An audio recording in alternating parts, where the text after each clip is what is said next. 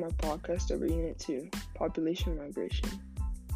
I enjoyed reading over chapters 3 through 5, but while I was reading over chapters 3, I was fascinated by population density. The section in the article helped me understand that there were different types of density, such as even, linear, and clustered, with the visual also bettering my understanding of density. On the other hand, there were some things that confused me. One of those things was the fertility rate, and I understood the concept about the death of infants, but I couldn't memorize the term when I was doing the Quizlet. Another thing that confused me was the population pyramid.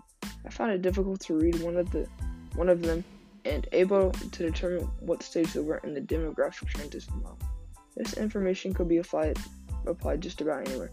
Population migration is the number of people in an area and also the relocation of people. That can be used in any country, such as Nigeria or Turkey, as shown in Population Pyramid in Chapter 4. Again, all of these 3 chapters are focused on population migration, Chapters 3 and 4 being on population, and 5 being on migration. Some classroom examples could be the number of people in a classroom, which is population, and dropping from a pre-AP class to an on-level class could be migration.